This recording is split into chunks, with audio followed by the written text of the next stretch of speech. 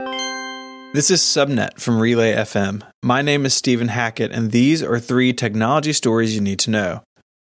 On Thursday, Google sent out invites for a press event the company will be holding in New York City on October 9th.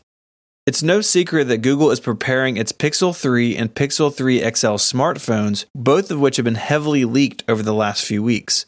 The phones will ship with a revised design that includes glass backs and a notch on the larger of the 2 handsets.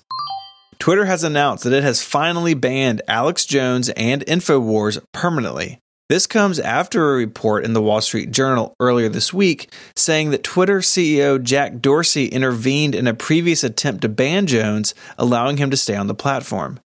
On Wednesday, Dorsey testified in front of Congress sporting a beard and a nose ring that I cannot stop thinking about.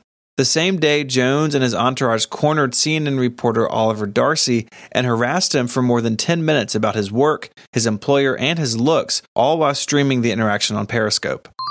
In happier news, the blood testing company, Theranos is finally dead.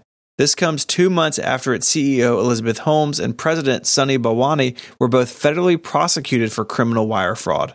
For additional coverage of these stories and many more, search for Relay FM in your podcast player, and you can hear me on the Connected podcast here on Relay FM.